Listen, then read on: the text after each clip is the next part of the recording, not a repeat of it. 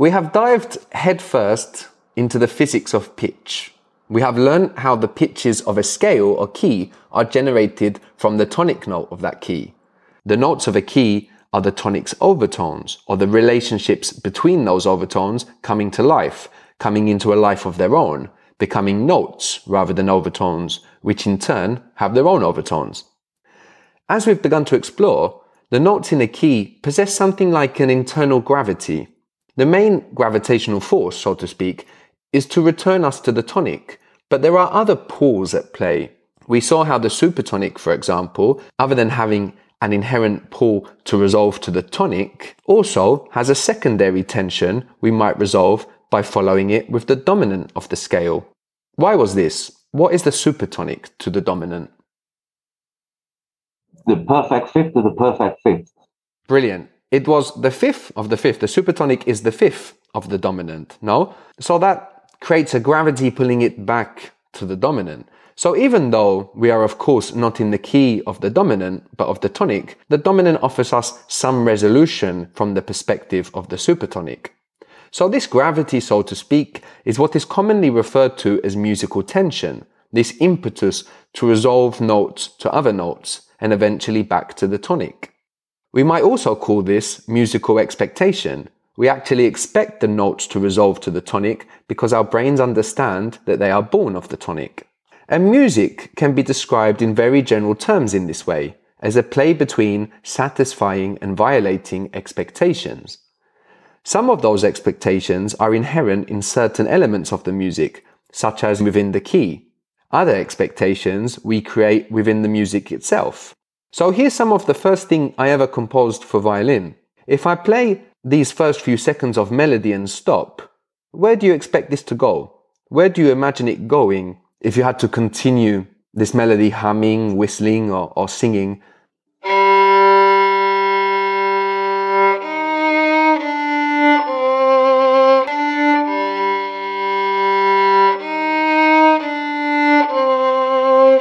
What do you expect to come next? Do-do. So this again? Yeah. Yes, you don't consciously think about it when listening to the music, but if you do stop to think about it, you realize you expect this initial musical phrase to repeat itself, but in fact it doesn't.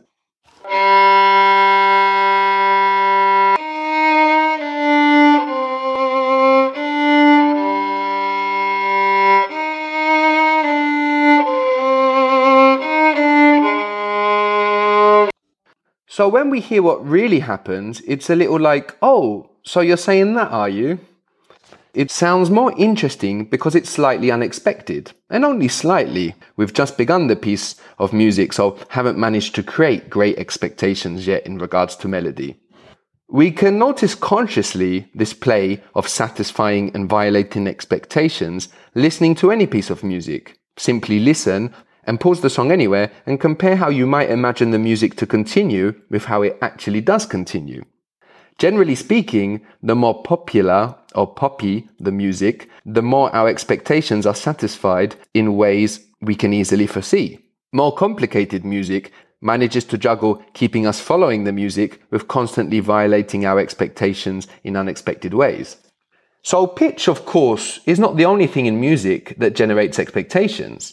We see, looking at this excerpt of melody, that pitch is not the only element of importance. There is a whole other realm of music which we are yet to look at, the realm of time. Time includes things like the respective length of the notes in a melody and the beat that runs through it. So the phenomenon of pitch we might conceptualize as a vertical thing. When we play a note, whether the note is low-pitched or high-pitched is, as we've seen, about how many vibrations occur at once, which we measure in vibrations per second, in hertz. But of course, vibrations per second is just how we measure pitch. The note doesn't need a whole second to be produced, just a moment, no matter how short that moment. Pitch is about how many vibrations are stacked on top of one another in one go, so to speak. If we play more vibrations per second, the note doesn't take more time to play, it just sounds higher pitched. So we can think of pitch as a vertical phenomenon. The passage of time, on the other hand, we can conceive as a horizontal phenomenon. In life, we don't always experience pitch. But sitting in silence, we do still experience time. Just as it appears to be for our physical existence, time is much more important, or at least much more fundamental, to music than pitch or tonality is. You don't need a pitched instrument to make music. You can make music just by playing with time, by manipulating time with percussion, for example. You can create very complicated, interesting, and engaging music without the use of tonality at all. Not only is time more essential or fundamental to music than pitch, but it is also much more essential to our expectations in music.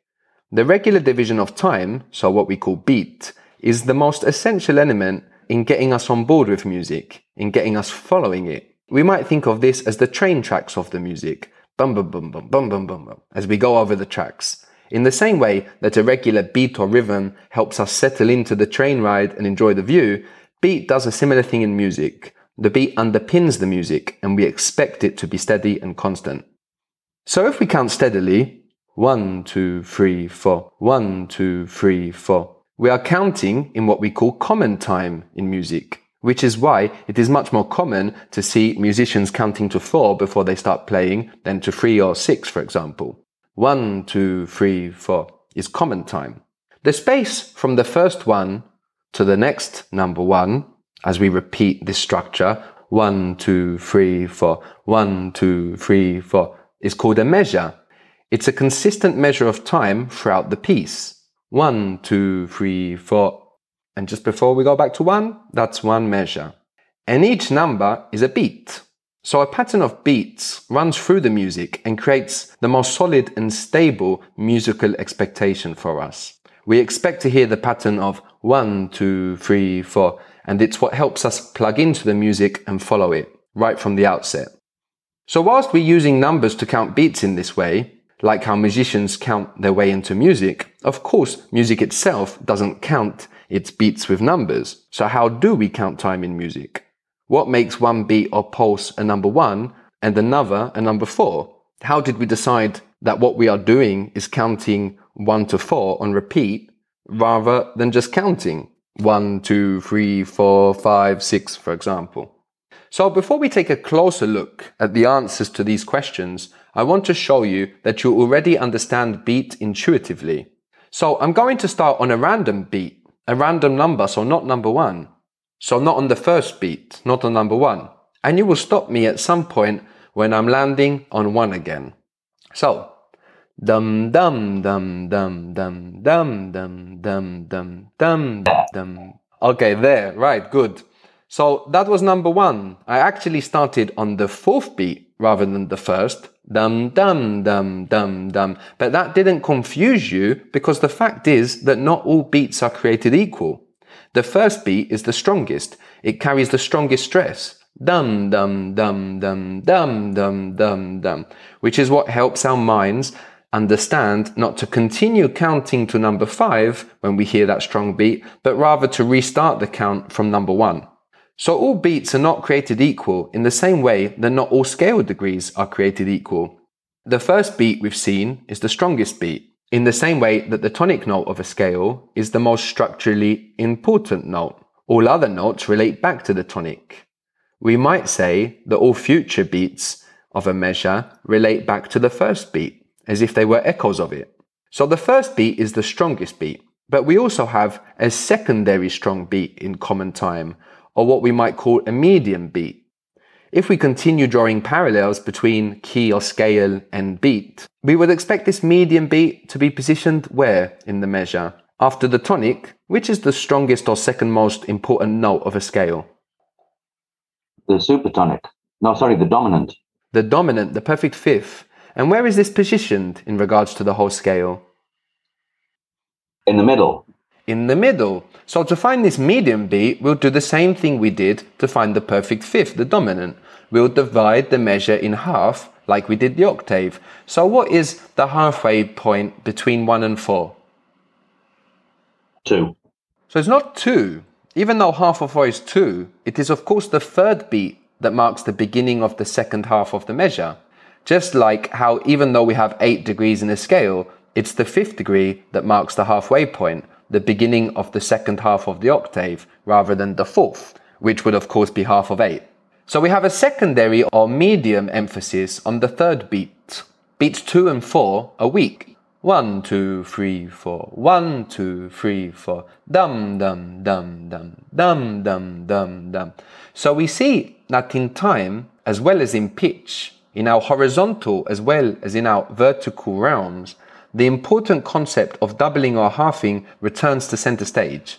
The beat in the middle of the measure, the one we find by halving the measure, is also a special beat. Do you want to try producing a common time beat now with numbers or any sound you like? 1, 2, 3, 4. 1, 2, 3, 4. Are you putting a? I think I can hear that you're putting a secondary emphasis. Yeah. I was consciously thinking about splitting into 2 and having 1, 2, 3, 4. I just wanted to check. I felt I could hear it, but I wanted to check. Well done. So the third beat is the furthest thing we have from any first beat, just like the dominant is the furthest degree from the tonic. And in this sense, it is the most opposed or opposite to the first beat. But this third beat, carrying a special emphasis, is also the most similar to the first beat. And so again, we encounter this relationship of similar and opposite, just as we did between the tonic and the dominant. Time is doing horizontally over beats what pitch does vertically over scale degrees. So that's the structure of common time. 4 beats, the first beat is strongest, the third beat is also strong, and the other 2 beats are weak. If the third beat were as strong as the first beat, what would happen? Yeah, it'd be 1, 2, 1, 2. Exactly, it would make you start counting again. Well done. So hearing a beat structure like this engages us instantly and creates a deep unspoken expectation to continue hearing the same structure, which the music will satisfy and violate as it sees fit. This expectation is so intrinsic that a common problem for anyone practicing music are earworms when you go for a walk. If you happen to walk to the beat of a piece of music you are practicing, you might have to change pace to manage to get it out of your head. And that music, wanting to live, might pull your pace back into its own so it can continue using your brain as a stereo system, effectively hijacking the seat of your consciousness as if it were a consciousness in itself. Our reactions to the division of time into beat are so visceral, not least because our bodies are full of biological clocks, and even our actions are full of beat and rhythm. If we try to run without it, we'll fall down. If we try to chew without it, we'll bite our tongues. Our brains are also constantly surveying beat and rhythm in our surroundings to mediate our stress levels. If you hear a steady rhythm, you are likely to filter it out and get on with whatever you are doing. You might even find that it calms you or helps you concentrate, which is why people used to have ball clickers on their desks. Well, some still do. If you hear a rhythm get faster, you are likely to be alarmed. Is something running towards you? If you hear an altogether irregular rhythm, you might suspect a deliberating being nearby pottering about. This is all hardwired in the brain. For this reason, beat and rhythm can even have transcendental effects. They can change our state of consciousness, be used in therapy, and even cause hallucinations. The beautiful and fascinating Zar music, for example, is designed to beat out the jinn, the malevolent spirits thought to cause disease and misfortune in Islamic and pre-Islamic cultures. I had no idea what this music was meant for when I was going twice a week to see it when I used to live in Cairo. When someone asked me why I went so often, I answered, I feel it beats the devil out of me. A devil I felt roused by that stressful city every day. And there I learned, this was the point of Zar music, to beat out the malevolent jinn. If the devil is dissonance, as it may well be a metaphor for, as we saw with the diabolic diminished fifth, maybe that is what these complicated rhythms of Zar music manage to beat out of us. The streams of mental dissonance, limiting habits and chattering internal voices.